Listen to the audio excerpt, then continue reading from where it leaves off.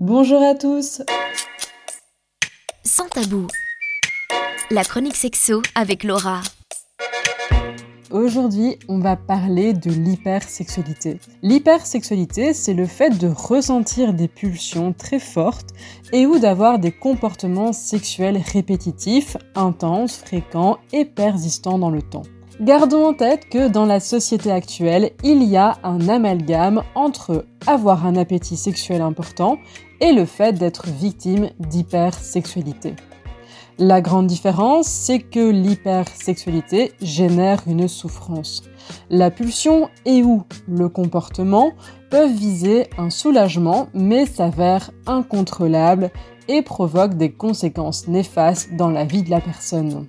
Ces pensées et ou ces comportements sexuels deviennent le centre de l'attention de la personne et elle les perpétue même si elle prend conscience des potentielles conséquences négatives que son comportement engendre.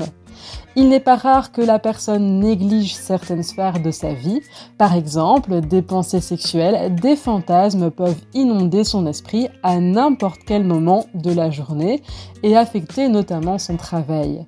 Autrement dit, il existe un état de souffrance qui ne peut être soulagé que par son comportement sexuel en question. Si une personne ressent une perte de contrôle accompagnée d'une souffrance qui perdure, il est préférable qu'elle se tourne vers un ou une sexologue ou un ou une psychologue pour qu'une thérapie soit mise en place pour apaiser la souffrance et identifier la source du comportement. Si l'hypersexualité touche l'un des partenaires dans le cadre d'une relation établie, il faut penser à la thérapie conjugale. C'est important d'ouvrir le dialogue par rapport à cela et que les partenaires comprennent bien ce qu'est l'hypersexualité, ce qu'elle engendre, pour déconstruire les amalgames qui en découlent. Sur ce, je vous laisse et je vous retrouve la semaine prochaine pour une nouvelle chronique sexo. À bientôt. Retrouvez Laura et sa chronique Sans tabou tous les mardis à 8h30 et 16h chez Louise ou en podcast sur louiseradio.be.